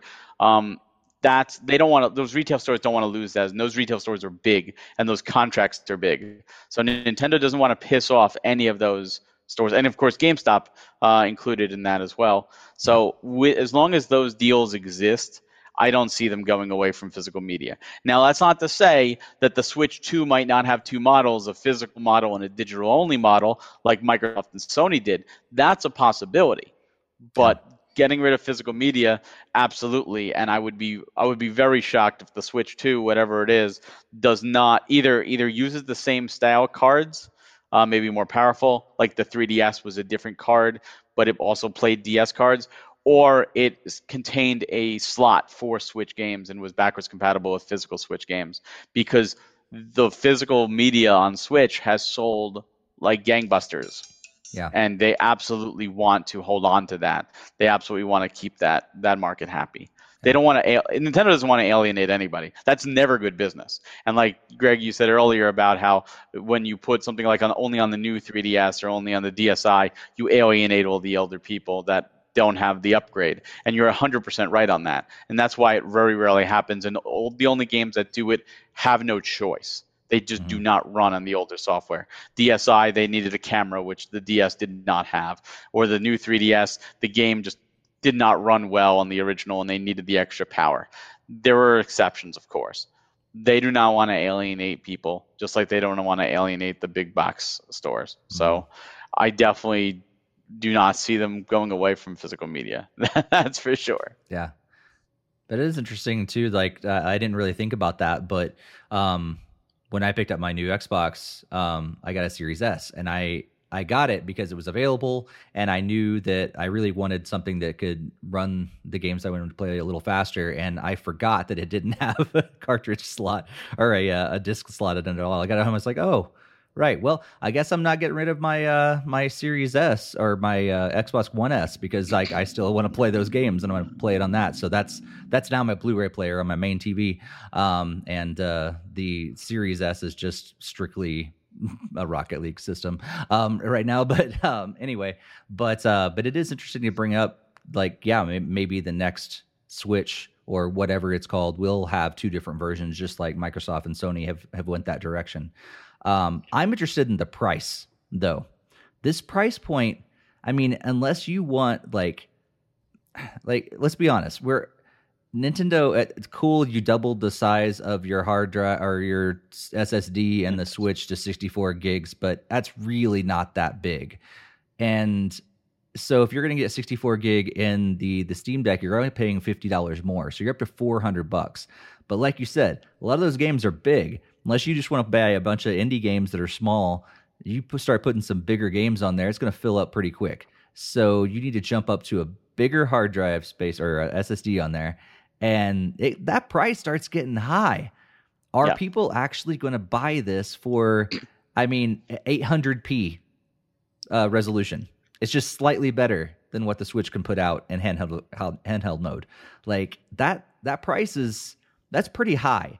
And if you think it, like, I want to know your thoughts on the price, but also in its connection to Switch. Like, will Switch have to jump up that high in order to get 4K support and better frame rates and all that stuff? If they do jump like that high, is that like, I don't know, because Steam is doing it, and they're not even that much better than the Switch. If Switch is going to jump that high, are we talking like a $500-$600 Switch Pro? I don't know. Barry, what do you think? I mean, they could, because Nintendo does like to make money in their systems. But I do think, if you think about it, Steam is what they're doing with the Steam Deck is they're putting out all three models at once. They do, and the difference is size, memory size mainly. Think about the Switch; they put out their models in iterations. So even now, they're like, you can get the Switch OLED for $350, but if you don't want that, you can go and get the regular Switch, or you can get the Switch Lite. And I think that's something they may do. They may say, here's the Switch 2 for the early adapters, and it is $500, but don't worry, because we're going to do exactly what Sony and Microsoft did, and for the next 2 or 3 years, all our games are still going to go to the Switch, as well as the Switch 2. And therefore, you don't have to upgrade if you don't want to. Third party will probably be different, like, oh, we're going to put, a new Call of Duty or Grand Theft Auto or Madden or some, maybe they'll get some of those franchises back on Nintendo and be able to say, okay, we need that extra power, Switch 2 exclusive. Fine. There's nothing wrong with that. But, if you just want to play your Switch for Nintendo games or for indie games, you don't need a reason to go to Switch 2 and 4K and all these extra bells and whistles and $500. Your regular Switch would continue to do so. Nice. Cool. Greg, what do you think? At least in terms of the price point, I think Nintendo's always been very careful to keep it around like that $200 to $300 mark. They obviously had opportunities to make it much higher than that, but I think they like being that lower price point opportunity. So until, like, I guess the technology is there for them to make the Switch 2 at like that price range, I don't think they would just start charging $500 and realize that everyone's still going to buy it. I mean, there could be still people that buy it, but they've always made sure that they're addressing more like casual people that in mind, where it's just easier to pick up the system for $300 and then you're just supplementing it with the games instead of paying like $500 not having any games, and then you're still supplementing that on top of it. Yeah, I mean, it's usually quite a difference, at least for some people, if they're purchasing a console, and that's usually why Nintendo is always like that secondary console. So people want the Xbox One X, but then they also have a Switch for the Nintendo games. So like just it's probably easier to do on some people's wallets because it's the cheaper entry for getting the Nintendo games. Yeah. It'd be interesting. I'm kind of shocked a little bit too. I like that they actually jumped the price on the OLED Switch, that it went to $350 instead of dropping the existing. I mean, I know Switch is still, like, the reason they probably did it is because the Switch is still selling like crazy. Like, they are still flying off the shelves. So why drop the price if they're still selling like crazy at full price? But it does make it interesting that, like, okay, all you did was improve the screen a little bit and you jumped at $50. What's going to happen when you do make it 4K and better RAM and better system and all these different improvements? Is it going to be $400? Is it going to be $450? How much am I going to be paying for this next system? Now, granted, if you have to wait till 2023, maybe the price of all those things are going to come down by that point, and we're still talking a $300 system at that point. But it's interesting, like the Valve have had to jump the price up quite a bit to put better components and a little better memory in there. I don't know. I'm kind of worried, I guess, a little bit that Nintendo might have to go that same direction. If you're wondering about paying, just now I'm looking on eBay for the Switch OLED because they're sold out. People have been buying them on eBay for $450, $500 plus, and these are sold listings. So will people pay $500 for a Nintendo handheld? Yes. The answer is yes. Will they pay, if they'll pay $500 for a Switch OLED, would they pay $500 for one 4K and better specs and as powerful as a portable PS5 or at least a PS4 Pro at the bare minimum? Yes. The answer is yes. Will, you know, Granny Smith over there purchase it for her 5-year-old nephew or her grandson or whatever? Probably not. But that's Right. okay. They don't need that. You know what the market is for that? The Switch Lite at $199. That works fine for little Johnny. You're fine. So yes, I do think people will pay for it, especially Nintendo. They throw Breath of the Wild 2 or a new Zelda or a new Mario at launch. Yeah, no question to ask. Unless they stop caring about overall system sales, which is kind of seems like they have for a while. But I mean, you're going to sell maybe, let's say, I don't know, what's the Switch at currently? It's like 80 million, something like that. Yes, it's in the 80 millions. So you may sell like 40 million at $500, but if you drop that down to $300, we may be talking another 80 million. So I'm sure they're going to try to get to that lower price point because they know that means, multiplied sales. But like you said, like they're still going to sell the old Switch and the Switch Lite and that stuff as well. And I'm sure if there is backward compatibility, those will continue to sell for years to come. Yeah. The smart thing for them to do is to put out the Switch 2 as powerful as they can make it and let the early adapters who were going to buy Nintendo anyways, who are diehards, they're going to purchase it. You don't get casuals buying your system for the most part for the first year or two. Usually the people who are buying it are the people who, live, breathe, and enjoy video games. You're not going to get the randoms, casual people. So all they have to do is put it out for those hardcore and drop the price of all Switch models, the Lite, the regular, and the OLED by $50 or so. And there you go. The hardcore are going to go after the Switch 2, and the casuals who haven't picked up a Switch at this point will say, oh, you know what, 150 for a Switch Lite, or maybe even $99.99. I'll go there. You have a fantastic library of Switch games already. There's more than you could play, and then there's still going to be new games if they support it a little longer. You're fine. So the casual gamer, they're good at $99.99 or $149.99. They don't care about the $500 Switch until years down the road. Mm-hmm. They're not your target audience. Yeah. So you can actually satisfy both groups. It's true. Before we wrap up with this, I just want to know, we are a Nintendo-focused podcast, so looking at the Switch deck, beyond the things that we've talked about already, that's what they should do. The Steam Deck. I did completely different than what I thought earlier. But looking at the Steam Deck, other than the things that we've talked about already, we went and have 4K and all these different things. Is there anything new that you guys see in this product that you hope Nintendo takes and puts or implements or improves upon in the next Switch? Greg, you see anything that you really like that Nintendo should include? I really like those extra buttons. I don't know how comfortable it is in their position, but usually more buttons is good because then you can always map them to want your hand to touch certain buttons. So if you want to be able to just play with like your left hand while you're doing something with your right, then you should be able to still have access to a number of those control options if that's how you want to play.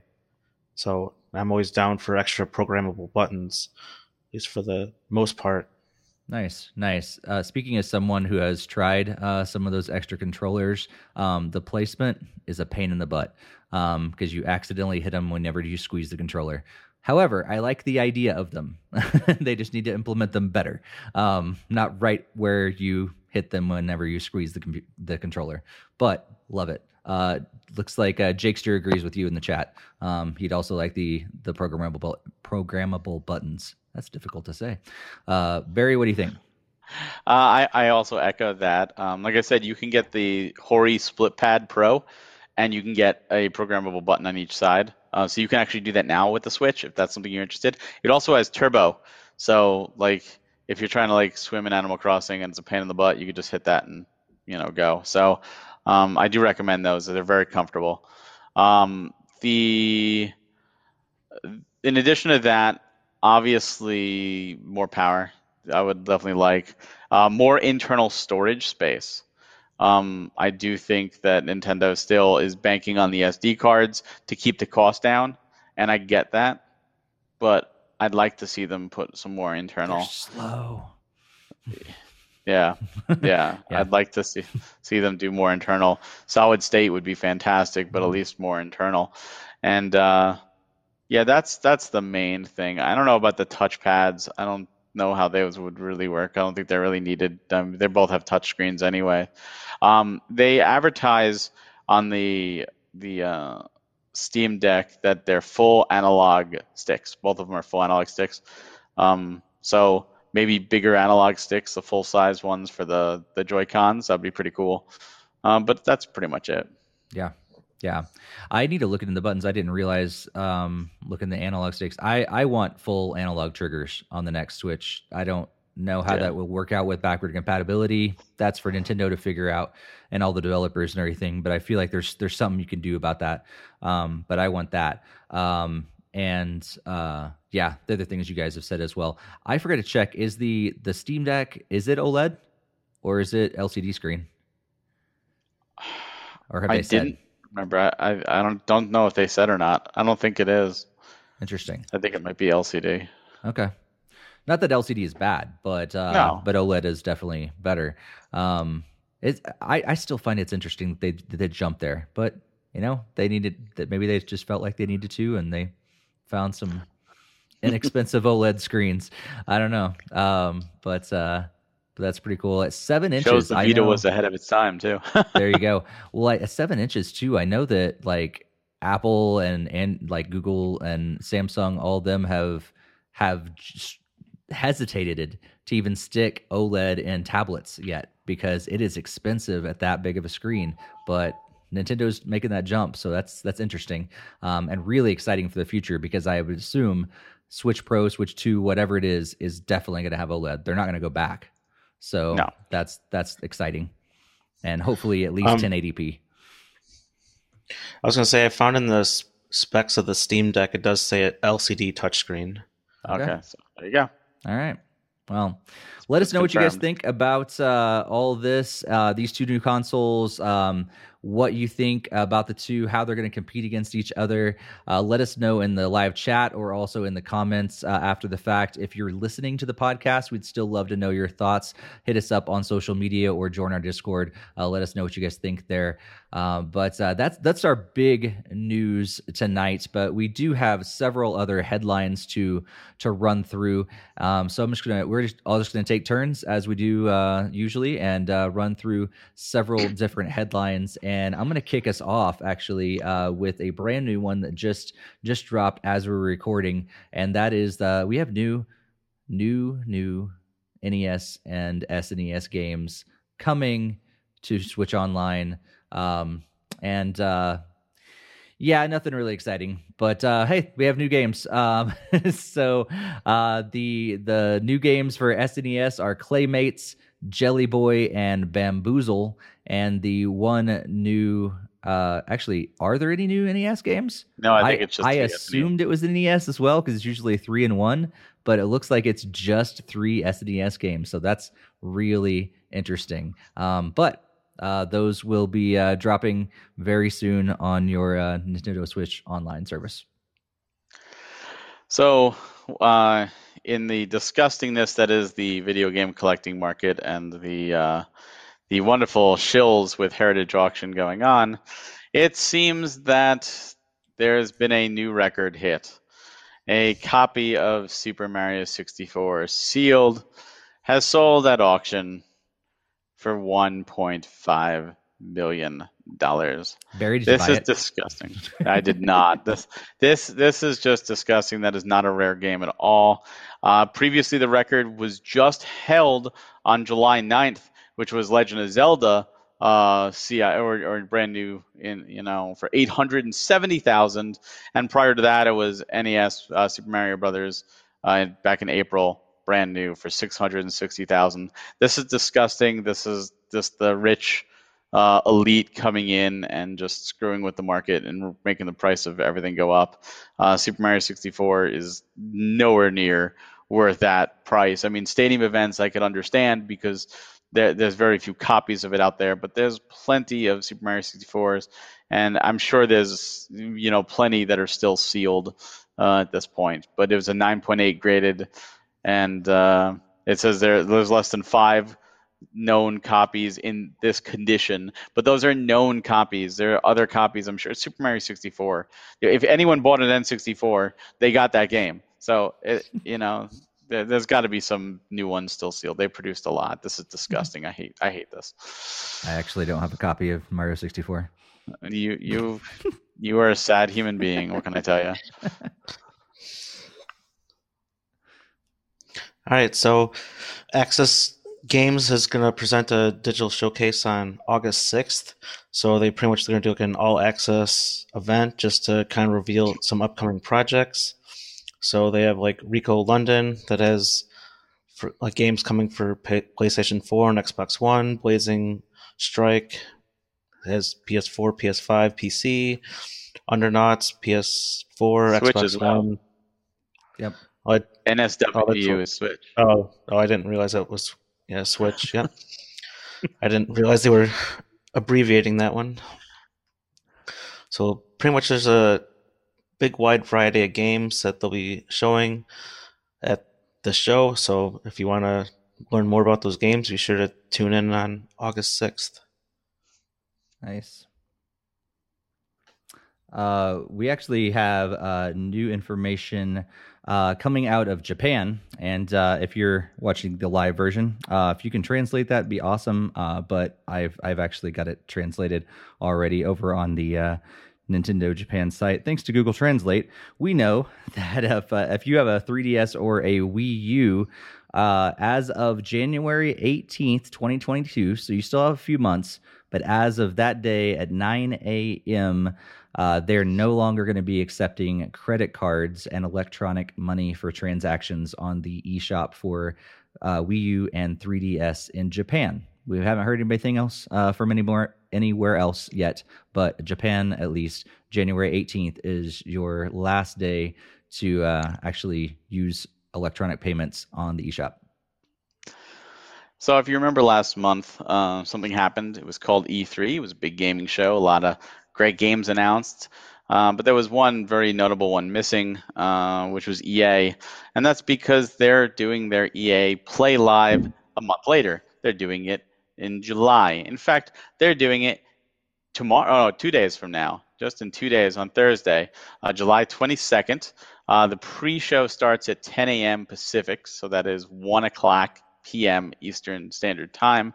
And no idea what they'll show this time, but maybe there'll be some surprises. Maybe we'll see some more EA support on Switch, or maybe it'll be a colossal waste of time. I don't know. We'll find out. Most likely. We'll find out. So Pokemon Unite was going to be coming out in just actually tomorrow, 7/21, if you're listening to it today, or probably already out if you're listening to it after the fact. But pretty much it's going to be a new strategic game that's 5-on-5 battles. So you could battle in style, take the field with your best Hollow Gear, and you can use Unite moves to unleash true power of your Pokemon. You can rank up to show how good you are in some ranked battles, and communication is key. So there's trainers recognize how important communication is for their success. You can use signals, quick chat messages, and for the first time ever, voice chat. I don't know why that's a new feature this day and for Pokemon, but now introducing voice chat without having to insert 15 cords and wires into your smartphone and all that fun jazz. So also there's cross-platform play to play with trainers around the world on also a compatible smartphone device. Yeah. I'm interested to see if that cross-platform also includes voice chat and how they're doing that. That's what I want to know. But I guess we'll find out tomorrow. My guess is they're not going to do voice chat across platform, but we'll see, I guess, because this is interesting. Barry, any further thoughts about any of those stories? Pokemon Unite, I pre-purchased it, so it's already downloaded on my system. but I don't know if I'll have the time to play it anytime soon. But I figured I'd give it a shot to at least try it, and I'm excited to hear how people are gonna like it. It seems a lot of positivity. When I tweeted out, a lot of people said that they were looking forward to it, so I'm happy about that. Definitely looking forward to seeing what Access announces at the All Access. They've been very big with supporting the Switch, and I like a lot of their games. What I'm really hoping is if they announce that Tokyo Xanadu EX Plus gets ported to the Switch, because that is a game that is unfortunately overshadowed and more people should play it. And it's surprising that the Switch doesn't have it yet, but they would actually have to do the porting themselves. So hopefully they do. And, EA Play Live, in just a couple days, I guess. I'm going in prepared to be disappointed, but I hope I'm not. I hope they come out with some cool stuff. And as for the Nintendo stopping credit cards, one more reason to go physical, baby. That's all I got to say, right? Nice. Greg, any thoughts? Yeah, I had a few things on a number of the articles. So in regards to that sealed Mario 64 copy, it seems like the company that's been selling these might be under some trouble, because I've watched on some other channels saying like they have like some people that kind of try to bid up the price to make it up a lot higher than it should be. So like some of their employees, so that don't get too eager to just go find a sealed copy of 64 and just go list it for $1 million. That's probably not likely to get that, and was probably fabricated for that particular article. In terms of like the Nintendo Japan coverage, that's starting to sound like it's going to be the doom and gloom of cutting off other Wii U and 3DS services as the Switch is mainstream. So I was hoping to discuss more in depth, but obviously this is more of a headline, so it kind of seems to me that those two will be on the falling out end of it. And I believe Europe already has done this in 2019. I saw some other people commenting about that, so I don't know what the status is for Americas and some other regions, so maybe we're next in the chopping block. Mm-hmm. Yeah, those were the main two things. I was provide further comments. Hopefully EA does come up with new games, but if it's anything like the EA that we know, it's gonna be like, oh, here's FIFA 22. We just copied FIFA 20. Oh, they've already announced that. Oh, yeah. The new FIFA's already been announced for Switch, and it's Legacy Edition again. Stupid. We just copied that version 20 that we did for 21, and maybe copying 17 that they're still doing. Yeah, it's terrible. The last one they made for Wii U, actually, it may be longer than that. I don't know. It's awful. No, the last one they made for Wii U was like 15, I think. Yeah, 15. Well, because I don't think any of the ones. No, I think 16 or 17. Was it 17? Maybe 16 was never on a Nintendo system. I think it was 17. Then was the last new one, and then it's been Legacy Editions ever since then. I thought 18. I thought maybe 18 it was 18. Yeah, but it's been a while. It's further than 20. I know that. I'll tell you right now, because I actually write that in my catalog. Oh, that's right. It's under E. They also put their stupid there. So FIFA 19 was not Legacy. Okay. Legacy was only 20 and 21. So FIFA 19 was the last one. Wow. I'm actually a little shocked. But yeah. I also heard that they're not going to be telling about any like Star Wars stuff or something like that too. So I got super low expectations for EA. Anything that actually sells, they're not talking about it. Like FIFA, Star Wars, no, we're gonna talk about other stuff. And then kind of disappointed about the new Switch Online games. Not only is it just SNES, it's like I don't really know about those games, and I'll check them out. They're free, but like I know Jakester's already over there, so they can like, where's Earthbound? Yeah, I'm jumping on board with you now, man. And then pretty much everything else. I'm going to check out Pokemon Unite because it's free. I'm interested to see how that goes. I'm really interested to check out the cross-platform play and the brand new voice chat, and see how all those things go too. Don't have to wait too long, so that'll be out soon.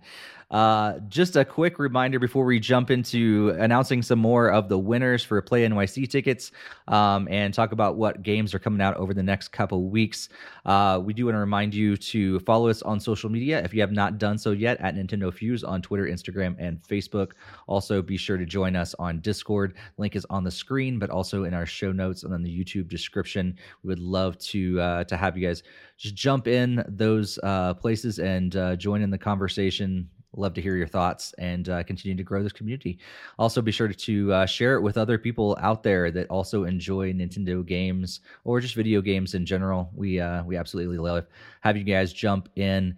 And sorry, Jakester, he said he's lost hope for Earthbound. I feel you. I understand. But let's give away some more tickets, Barry. Absolutely. So for those of you that are just joining in that haven't heard of this, again, quickly, Play NYC will be this August 7th and 8th in Manhattan, and a video game show, a ton of fun, and we've got some tickets to give away. If you don't win and you are interested in purchasing tickets yourself because you just want to go, the show is great. When you purchase your tickets, use the code FUSE40, no space or anything, just FUSE40, and you'll get 40% off your tickets. So thank you again to Playcrafting and everybody there for being so generous to allow us to do this giveaway. And let's give out the other 7 Pro Pass tickets. These are Saturday, Sunday tickets with after party on Saturday, $100 value. So they go to Soundwaves at Paw Print Ticket, Emmanuel Paredes at Balthazar 86, Don't Worry at the American 39, Jared Krinsky at Jared Krinsky, Lonnie at Brightest Days, Sir Liam the Legend at Sir Liam the Liege 1, it looks like. I probably butchered that. And finally, Frankenstein Gaming at Fstein_gaming. Congratulations to you remaining 7 and to all 15 of our winners of this amazing, amazing giveaway. So make sure to send the DM to Nintendo Fuse's Twitter, and we will tell you how to get your tickets. Yeah. We have followed you all back, so you can DM us. If not, just add us, and we'll make sure to follow you so that you can actually send that DM to us, and we can communicate there. We'll send you that code. Thanks again to Dan and the whole Playcrafting crew over there for supplying these tickets. And also, if you have not checked out Barry's 2021 interview of Dan Butchko, be sure to head over to Nintendo Fuse on YouTube to check out his Industry Talk interview with Dan. And you can check out the previous interviews as well, but especially this one as he talks all about 2021 events. So let's jump into talking about what's coming out over the next couple weeks before our next podcast. Next podcast is going to be on August 17th, so 2 weeks from today. But we've got a few games coming out over the next couple weeks. Not a huge list of games, but there are some significant ones on the list for sure. I mean, we got games like Pokemon Unite, which we've already talked about. Also, Samurai Warriors 5 is coming out over the next couple weeks. Neo: The World Ends With You, the great Ace Attorney Chronicles, Blaster Master 03, all coming out. And as usual, we're going to scroll those games from the Nintendo website on the screen right now. But as they're scrolling, as you guys are looking through those, what games are coming out soon that you are hoping to play or eventually play? What games are you excited about, Barry? I'm really looking forward to Neo: The World Ends With You. I did the first one earlier this year, and I plan to play the second one this year, though I'll probably play it on PS4. Like I mentioned, just if I'm going to play it docked, I might as well play it a little faster and better. Problem is that I'm still doing Monster Hunter Stories 2 and Scarlet Nexus, so even if it comes in, I have to finish these at least Monster Hunter Stories 2, or actually it doesn't matter, at least one of them before I jump in. And I'm behind where I want to be, and it doesn't help that I've got a lot of other total first world problem, have other games to play for work. But but it's definitely something that's the main one that I'm going for. And again, Pokemon Unite, I might give that a try. There's some great games though. Great Ace Attorney Chronicles is one that I do want to get into the Ace Attorney games. I like the Danganronpa, and they're similar. And Darius Burst is a great shmup. So there's some really cool things. And as you're scrolling through, I see Io the Clown there, which is coming out. Fun fact about Io the Clown, I actually played that game. I played that in 2019 at Play NYC. The developer was there, and I got to play and talk about it. And at the time, I believe it was just, it might have been just PC or maybe possibly Switch. And I was talking to him. I was pretty sure bring this to Switch. This would be a good fit. So it's great to see it finally coming out on the Switch. That's cool. That's cool. Yeah, I'm sure that's really great to see, like, all those games that you got a chance to play over the last few years at Play NYC and start to see them rolling out. That's one of the best things. Like I said, check out Barry's interview with Dan, but so many indie developers there at Play NYC. It's a huge thing that Playcrafting is all about, is kind of training the next generation of game developers, which is really awesome now to see these guys having their games published. So, Greg, what are you looking forward to over the next couple weeks? I would like to dip into the Blaster Master stuff because that's always sounded interesting. I know the first two are on Switch and kind of interested to check those out. The Ace Attorney stuff I was kind of interested in to see as well. I've never played any of those, so the collection kind of looks good there. But yeah, there's just way too many games and not enough time. I mean, there's a number of these that sound really good, but I'm not itching to pick up a brand new one right this moment because feel like I'm finally at a point where I'm knocking away games off the backlog. I knocked off Odyssey and Origami King this year, so like there's gonna be some other ones I can finally get to, like Hyrule Warriors, Age of Calamity, and some other ones on my list. Yeah. I just realized that I was looking at the wrong outline. Our next podcast is not August 17th. It's August 3rd. So Yeah. Heads up, I was looking at the wrong outline. I was looking at next month's outline, or next episode's outline. So yeah, funny enough, all the changes that I made during the show, you guys probably didn't see it because you were looking at the right one. But yeah, next episode is August 3rd. So you don't have to wait 4 weeks. It's just 2 weeks from today. But yeah, I think of the games that are coming out, I'm just glancing through the list one more time. I think the biggest thing that I'm definitely looking forward to just checking out, it's free, is Pokemon Unite. At some point, I may end up trying to get one of the Samurai Warriors games just because I really enjoy the Hyrule Warriors games. I think I've tried one of the Samurai Warriors games in the past, but I can't remember. If it has been, it's been so long ago. So I probably won't jump into 5, but I may eventually, try to hit an older one at some point. But yeah, nothing really jumps off to me over the next couple of weeks, which is really good because I do have a backlog that I need to start working through. I've got Age of Calamity done, so that's nice. I can not mark that off the list and continue moving on. I know we got some other possible reviews. Xenoblade 2 next, right? Yeah, really Xenoblade X I gotta finish as well before I go buy Xenoblade 2 and play it. We do have quite a bit of reviews already. Yeah, so we got several reviews and game chats coming up in future episodes and everything. So make sure you guys are subscribed for sure, so you can catch all those when they go live. I think that's it. Like, again, ignore what I said earlier about the next podcast on August 17th or whatever day that was. It's actually August 3rd. So just a couple weeks from today. Barry, what's going on in your life over the next couple weeks that you want to talk about before we wrap up? Well, right now it's a little quiet over in the premium side because our pre-orders closed. They closed on the 15th. So if you did not get a chance to get your Robot Named Fight or Demons Tier Plus physical pre-orders in any copies we do have will go on sale when we have them in hand, but there's no guarantees. I don't have everything fully confirmed yet, but it looks like, and I'll talk about it more as it gets closer, but it looks like I will be going to Too Many Games in October, and there's a Connecticut Retro Gaming Show in November. So if you live there in those areas in Philly or Connecticut, or you're going to be going to those shows, feel free to come by and say hi, because I'll be at the premium booth. We'll be having a booth there, so it'll be great to meet people in the community, and always looking forward to that. But otherwise, just the quiet front, just the Switch Mania Playcast, and of course Nintendo Fuse. Cool.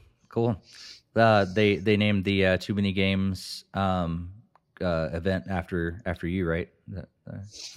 Yeah. Yeah. Yes, they did.